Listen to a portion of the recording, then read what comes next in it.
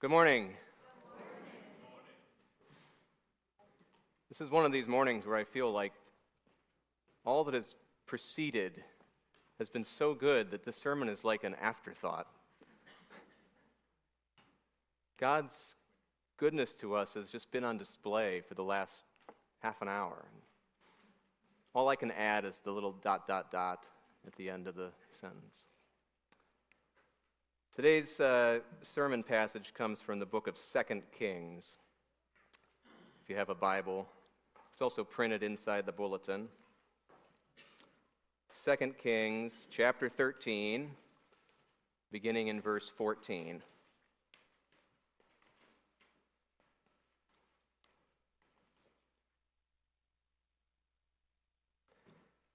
It says, "Now Elisha had been suffering from the illness from which he died. Joash, king of Israel, went down to see him and wept over him. 'My father,' he cried, 'the chariots and horsemen of Israel.'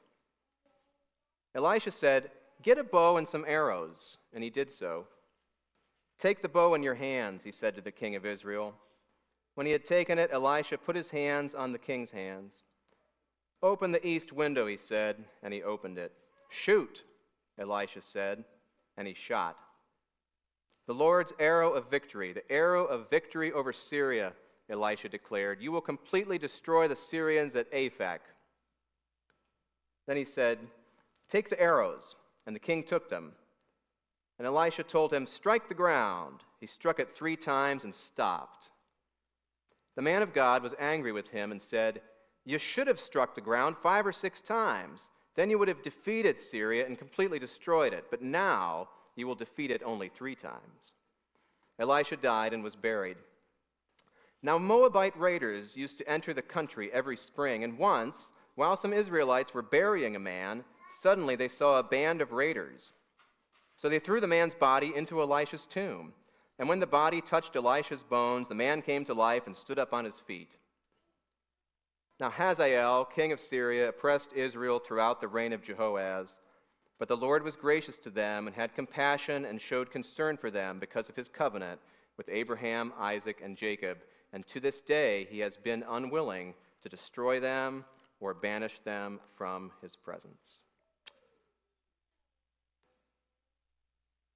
Father, please open your word to us today. Give us ears to hear and soft hearts to receive. Please calm my own heart and just let me be a channel of your Holy Spirit this morning. In Jesus' name, amen. This is a peculiar story. Anytime you jump into a story sort of halfway through a book, you've got 2 options. It's kind of like this. Have you ever walked into the living room and your spouse is watching a movie and it's about halfway through? And so you sit down on the couch, and at that moment you have 2 choices to make. You can either sit through the rest of the movie not understanding what's going on, or you can interrupt the movie with a series of questions. Now who's that? Now, wait, why did she say that? Wait, where are they right now? Whoa, why would he do that? I will tell you, if you are a young person or newly married, it is the second option you want. You need to understand how the movie is... Okay, maybe not. But in this situation, we need some background on who these people are and why are these events recorded. So here's some background for us. Well, maybe not. Well, I don't know. Maybe we're not going to get the background. It's just the right button, isn't it? I don't know. Yeah, it is on. It says we have full battery. Maybe, there you go. I don't know if I did that or Jake did that, but it was Jake. Thank you. I'll just do this, Jake, and you can... Teamwork. All right, you guys know about Elisha. Elisha is a great prophet of the Old Testament. He's the representative of God to the people of Israel.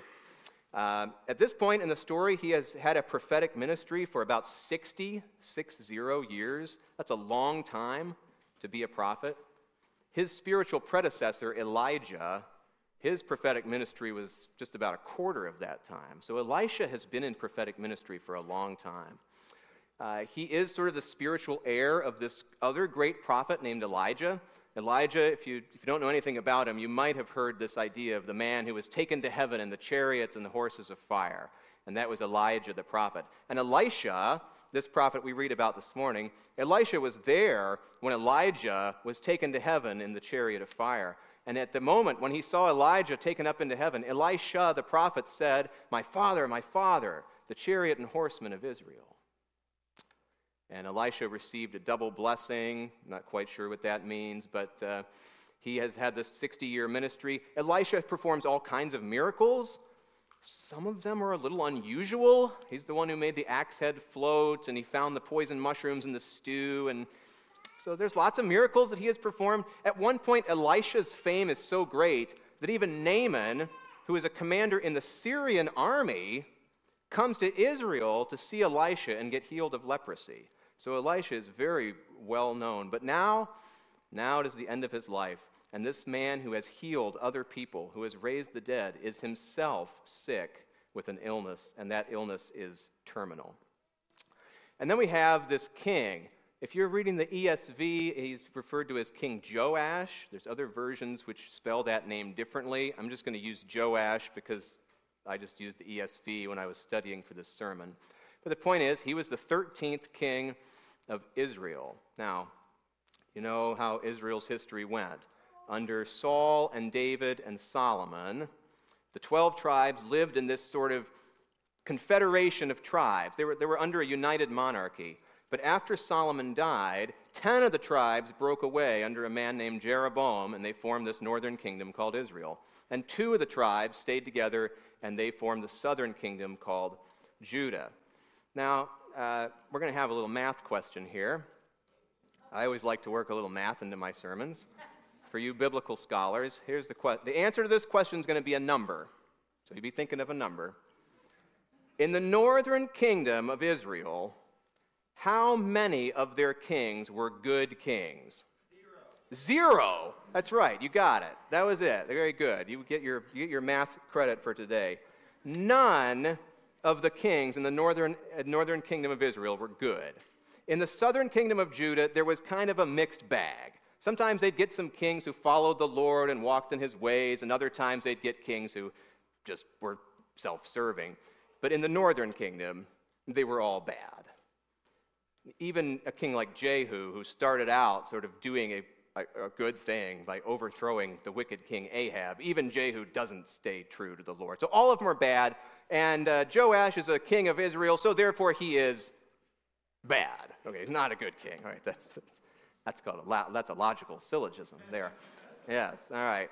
Joash was not a good king. What evil did he do? What is it that made him bad? Okay, so what is it that made him bad? We can read this in verse 11. Look at that. All right.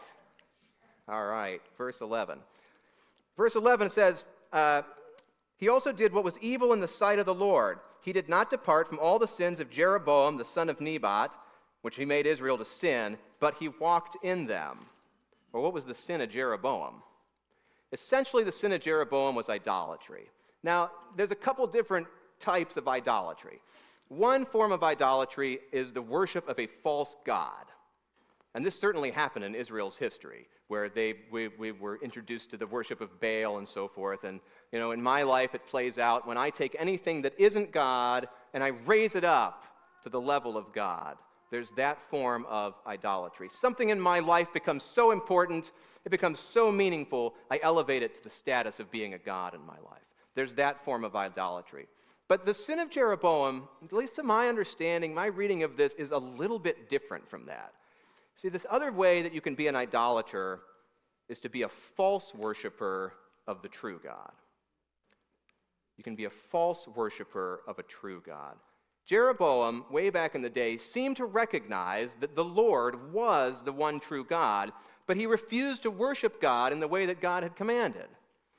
Jeroboam said, hey, all right, you don't need to go all the way down to Jerusalem to offer sacrifices, even though that's what God had commanded them to do. You can offer sacrifices right here in Samaria, right? Because I don't want you going down to Jerusalem, because then I might not have control over you. This is what Jeroboam is thinking.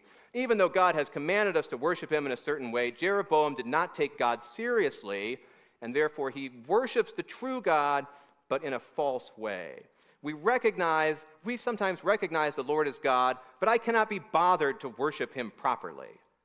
And this kind of idolatry has been around since Cain and Abel. Remember Genesis 4. What does Cain do? He offers an inferior sacrifice. He recognized, I recognize there is a God. I believe in God. Well, do you take him seriously? Well, not really. No. That's the sin of Jeroboam.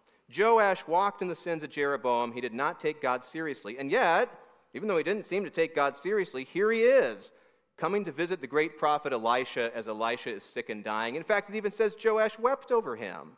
So this is some evidence of good, I guess, in this person. But he sees Elisha, and King Joash cries out, my father, the chariots of Israel and its horsemen." I think we've heard that phrase before. This is exactly what Elisha said when Elijah was taken to heaven. Now King Joash is saying this, I think, as a form of tribute. He's paying his respects to the dying prophet. But Joash perhaps also realizes that the real strength of Israel is not in its military power. The real strength of the nation is not in its military power. It's in the presence of God in that nation. And God was represented through this prophet Elisha.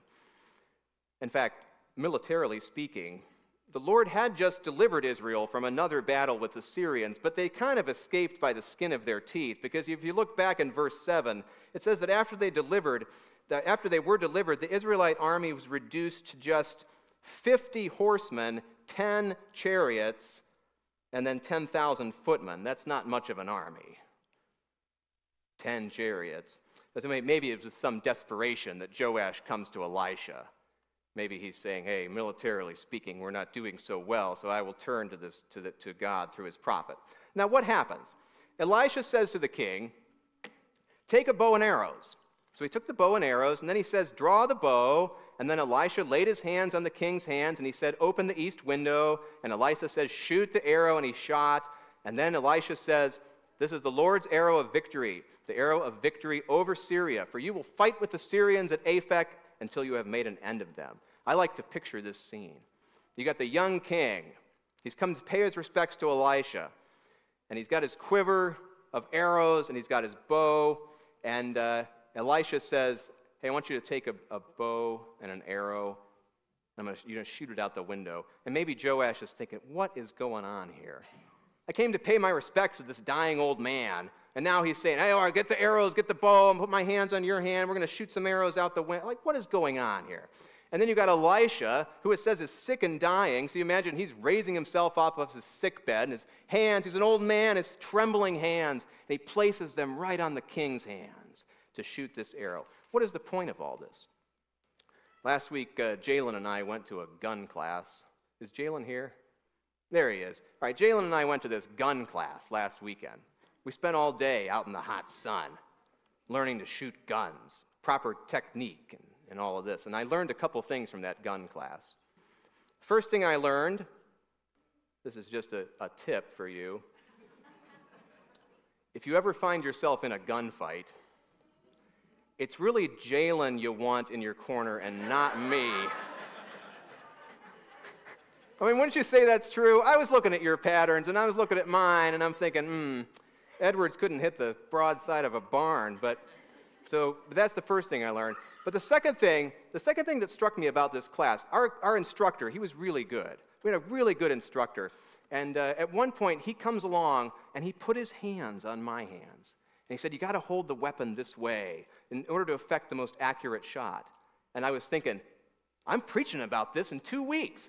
And I was going to tell the guy that, but he seemed to be in kind of a hurry, so I didn't. But I thought, this is what's happening. He puts his hands on my hands so that I know how to shoot accurately. Now, Elisha puts his hands on the king's hands, but I don't think it was because Elisha was trying to show the king how to shoot accurately. Presumably, the king knew how to shoot a bow and arrow better than some old dying prophet. So why is this thing about the hands? Elisha puts his hands on the king's hands to signify that in all his battles, the king should look to God for his strength and his deliverance. Look to God, consider your own hands not sufficient for the battle, but go forth in full dependence upon divine aid. Praise be to the Lord my rock, who trains my hands for war, my fingers for battle. He is my loving God and my fortress. He is my stronghold. He is my deliverer. He is my shield. In him I will take refuge. Some of you might feel like you are under attack from the enemy. Like the Syrians were encamped around Israel. You feel like the enemy is encamped around you. There are sins in your life that you just can't seem to shake. The enemy has been telling you lies this week. He's been telling you that you're not worthy, that you're not good enough, you're not capable enough, that you're a fraud, you're not a real Christian. He's telling you the future is frightening and scary and maybe not even worth it. But we can stand here this morning and I can say to the enemy, yes, you can come against me, but can you come against the Lord Jesus Christ, upon whom I have built my life and upon whom I stand?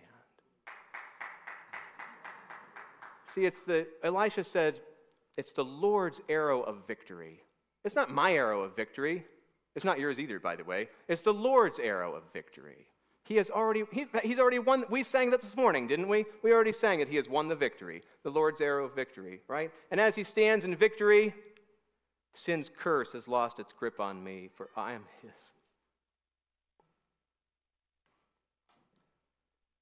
Bought with the precious blood of Christ. All right, now notice this. Elisha has made it very clear there's a connection between the arrows and the military strike against Syria. Actually, Joash would have picked up on this symbolism right away, because in his time, one of the ways that a king declares war on an enemy is to go to an open window that faces your enemy and shoot in that direction. That was a commonly accepted symbol at the time of here's how you declare war. You find an open window that faces your enemy, you shoot in that direction. So Joash should have understood the symbolism here. He knew there's a connection between the arrows and God's deliverance, and yet, verse 18, Elisha said, take the arrows, and he took them, and he said to the king of Israel, strike the ground with them. And he struck 3 times and stopped. Now I'm just going to take a minute here and say, what does it mean by strike the arrows? Because the first few times I read this, I had the wrong picture in my head. There's 2 ways this phrase, strike the arrows, strike something, gets used in Hebrew. The first one is how I thought it was, which is like the king takes the arrows and he just whacks the ground with them. And I thought, oh, that must be what it's talking about. That's kind of strange. But actually, as I looked into this, most of the biblical commentaries say this phrase, strike the arrows, means you still continue to shoot and the arrows will strike the ground. In other words, Elisha is saying to him, continue to do what we just did. You and I just did this together, my hands on your hands. Now I want you to do it. I want you to strike the ground with these arrows. I want you to pick up that quiver and continue to strike the ground. But Joash doesn't do that. He does it a little bit and then he stops. It's kind of a picture of half-hearted devotion. We've all seen this. One of your children commits some crime against the other. And you say, you need to apologize for that. So I walk the sibling over and I say, I want you to say sorry to your sister. Sorry. Okay, I guess that was an apology, right? It was kind of half-hearted apology. Maybe you need to do that again, right? This is Joash. I can just picture Joash with his arrow. He's just not taking it very seriously. Shoot more arrows, okay. There's one more. Is that good enough? Or maybe he notices, maybe he senses Elisha is looking at him. All right, I'll shoot another one. He shoots 1 or 2. This is a picture of half-heart. It just stops. Joash thought that shooting these arrows was a small thing. Yet upon the shooting of these arrows hung victory or defeat for Israel. Sometimes we don't even know what responsibility lies on our smallest actions. I like what Spurgeon said. Maybe some people think that hearing the gospel is a small thing, but life and death and hell and worlds unknown may hang upon the preaching and hearing of a word, or a Sunday school lesson, or your testimony. You know, maybe some people think something as simple as working in the church nursery is an insignificant thing. And yet, when you do that, you allow parents to sit and hear the sermon undistracted. And it could be that in the catching of a word in that sermon leads to eternal life. Right now, some of our members are downstairs teaching children's church. Who knows? Maybe this will be the day that one of those young children hears the gospel and invites the Lord into their heart and repents and receives salvation. We should be praying desperately for those moments. Everything we do is seasoned with holiness. We just sometimes don't think about it. Even sometimes trivial acts can take on great significance. But Joash stopped short. Why? And sometimes I stop short, don't we? I stop short in the Christian life. I stop short in prayer, in service. But I got all these excuses for why I stop short. All right, here's my excuses. Well, all right, I don't want to be presumptive, okay? I don't want to ask God for too much. All right, fine. I don't have the natural ability of somebody else. They're just so good at that. I don't have that ability. You know what the Lord has told me? When all of my natural abilities are gone, and the only thing left I have is the spiritual strength of God, then I will see greater works than these. How about this? Elisha didn't help me more. You know, he put his hands on my hands for that first arrow, and then he stopped. Why didn't he continue to help me in this? Some of us can do this Christian life as long as our spiritual mentor or our accountability partner or our pastor is right there with us, or this person who has led us to Christ has been with us, and now they're gone, and now I'm lost. I can't do it. I need my spiritual superintendent. Sometimes God just says, you got to stand on your own 2 feet and shoot the arrows. And keep shooting until your arrows are gone. I wasn't in a shooting mood. I didn't feel like it. I just didn't feel like praying. I don't feel like praying. That's the time I had to pray twice as much, by the way. I didn't feel like praying. I don't want to get overexcited about this religion stuff. All right? I try to live a balanced life. A little bit of God, that goes a long way, you know. Or how about this one? I don't think it will do any good. I've prayed about this before and nothing's happened. Why do I continue to bother with this? Recently, I heard about a racehorse named Zippy Chippy. Isn't that a terrible name for a racehorse? I'm not into horses, but I've heard of some famous horses. Man o' War, or the one horse that was in the Kentucky Derby, we liked the name. What was his name? Cyclone Thunder or something. But this horse is called Zippy Chippy. There he is. Isn't that a good-looking animal right there? There's Zippy Chippy. I tell you about Zippy Chippy. Zippy Chippy actually was descended from some of the greatest thoroughbred racers in history. He had racing in his blood, but Zippy Chippy went out and lost his first 12 races. And at that point, his owner said, forget it, this horse is a loser. And he sold him to another stable. So Zippy got a new stable and a new trainer and a new diet. And he just kept on losing. And after a while, the new owner said, forget it, Zipster, you stink. And so he puts Zippy Chippy out to pasture, basically retires him. Zippy Chippy, but once Zippy Chippy stopped racing, he started getting sick, despondent. See, racing was in his blood. So they brought Zippy Chippy out of retirement.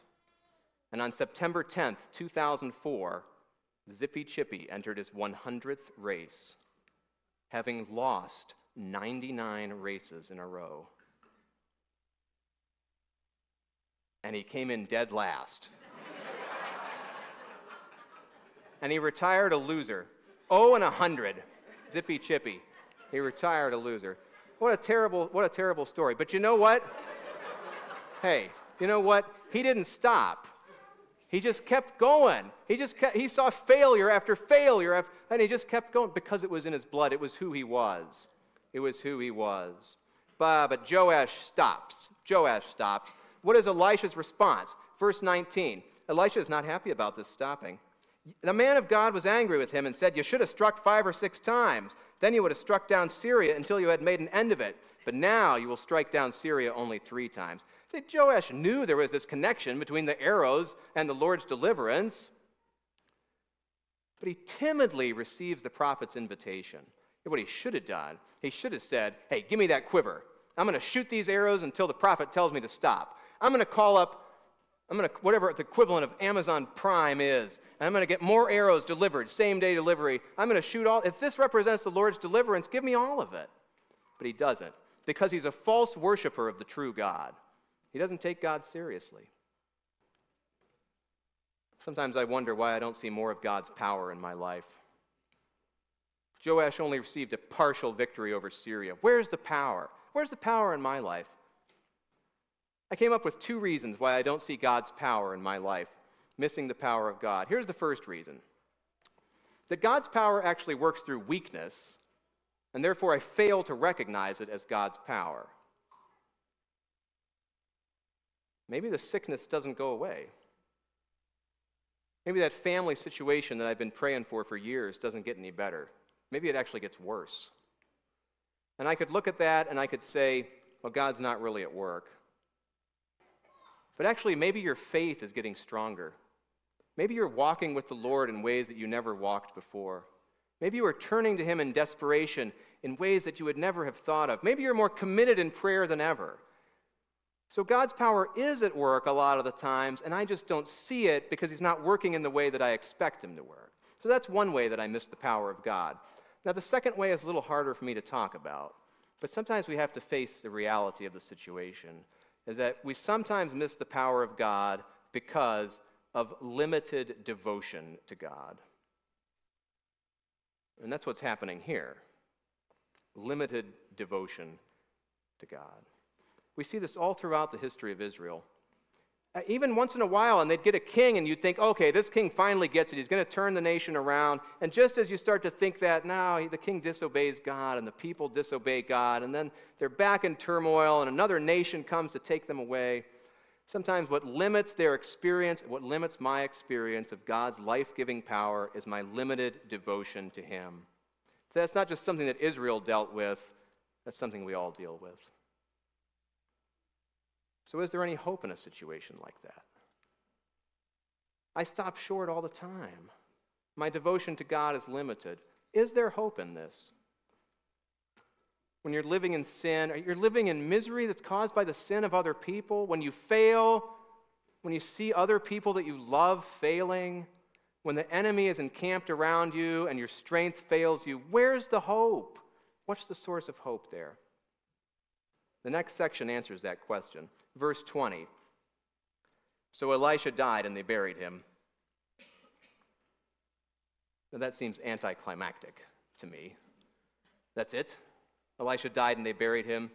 What about chariots of fire? What about being taken away to... do you think Elisha maybe thought once in a while, I'm going to have a glorious exit as well? He saw Elijah go up in that chariot of fire, and somehow, whatever this means, Elisha received a double portion of the blessing. Elisha, if it was me, I'd have been thinking, God's got something special coming. But no, he just gets sick and dies like everybody else. Okay, well, the end, I guess. No, not really. Verse 4, next verse. Now, here we go. Here's his interesting account. Now, bands of Moabite raiders used to invade the land in the spring of the year, and once as a man was being buried, behold, a marauding band was seen. And the man was thrown into the grave of Elisha, and as soon as the man touched the bones of Elisha, he revived and stood on his feet. Don't you wish there were some more details here? And then the biblical writer just moves on. Okay, wow, there's so many questions I have for heaven. I think this story is here to remind us of something. Our hope in what God can do is not limited to what He does today, or next week, or next year. No. Our hope in God is bigger than my failings and shortcomings. I may only see a partial victory, but my hope is that God will use His power to raise His people to new life. That's the hope that we have, that the story's not over. Elisha died and was buried. That's really not the end, is it? Your death is not the end of you. The end of the story is that God is going to raise you to new life. Now, that's great to have that hope, but what is the basis of that hope, people? How do you know that God is going to come through for the people of Israel? It's great to have hope. On what is my hope founded? The answer is found in the final section of this, verses 22 and 23. Now Hazael, king of Syria, oppressed Israel all the days of Jehoahaz, but the Lord was gracious to them and had compassion on them, and He turned toward them because of His covenant with Abraham, Isaac, and Jacob, and would not destroy them. nor has he cast them from his presence until now. Yeah, it's the next one, Jake. Thank you. I had my slides out of order. I'm sorry about that. He has not cast them from his presence until now. I guess this phrase until now meant until this book was written. But what was going on in Israel's history when this was written? Israel was already destroyed. They were in exile. The southern kingdom of Judah had been conquered. They were also in exile. Things were not looking good. And yet the writer says, no, God would not destroy it. He has not cast them from his presence until now. The Lord was unwilling to destroy his people, even in the midst of these circumstances. Even their unfaithfulness to him, God is going to remain faithful to them. Why? He had concern for them because of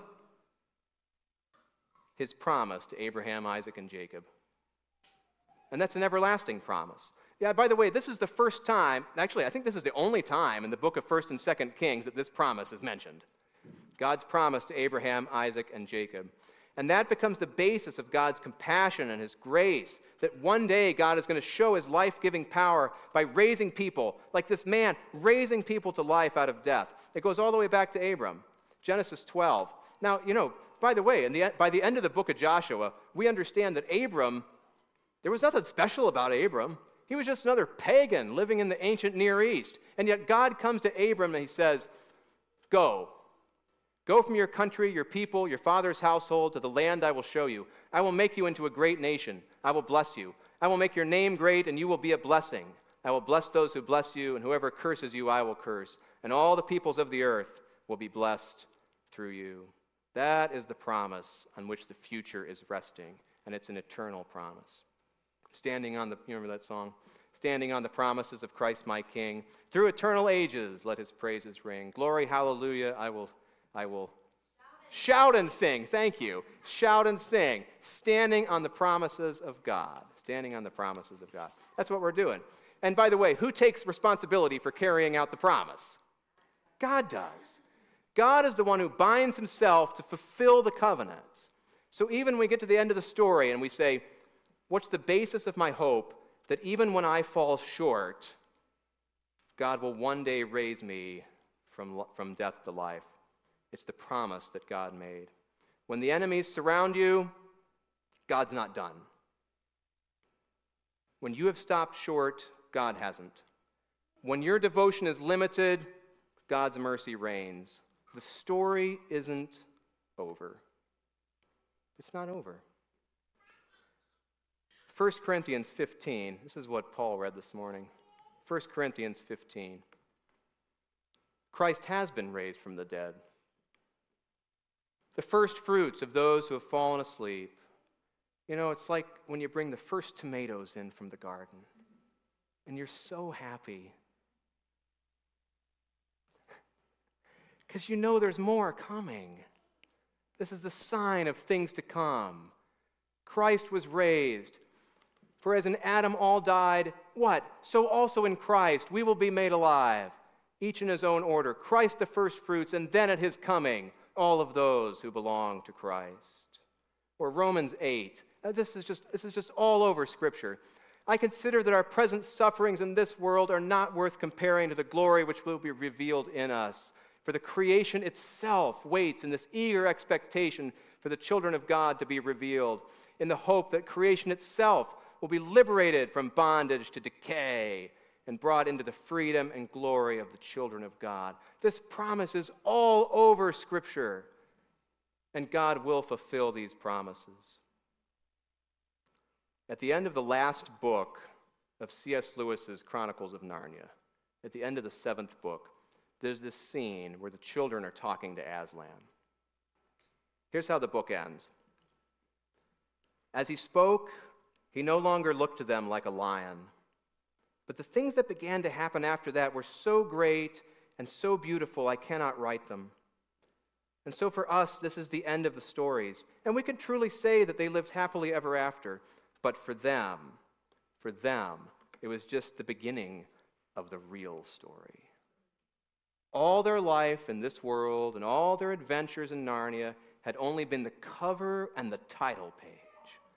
And now at last they were beginning chapter 1 of that great story which no one on earth has read, which goes on forever, and in which every chapter is better than the one before.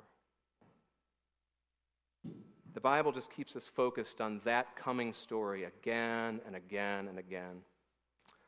Even in the dark times in our lives, even when those dark times are caused by my own rebellion and sin, God's power is still at work, and the story has a glorious ending. That we will be raised through the power of Jesus Christ, because, unlike Joash, Jesus never stopped. He never called a halt. He didn't leave the work half done. He set his face steadfast to go to Jerusalem, didn't he? When his time came, he didn't turn his back on us. When the nails were driven into his hands and feet, he didn't desert me. Even when he came to be forsaken by the Father, he didn't forsake me. He went through his work until he could say, "It is finished." You hold me by my right hand, Lord. You guide me with your counsel, and afterward, you will take me into glory. My flesh and my heart may fail. I'm going to say will. My flesh and my heart will fail, but God is the strength of my heart and my portion forever. You believe that? You want to believe it? The communion table is a sign to you that when we fall short, Jesus never did. And if you're willing to accept that free gift of his grace, free life everlasting, if you're willing to turn from sin and repent and trust him as Savior and King, then this table is open to you. Let this bread and the cup be reminders that God fulfills his promises. We're going to just take a minute and pray silently. And you can come down the center, take the bread and cup,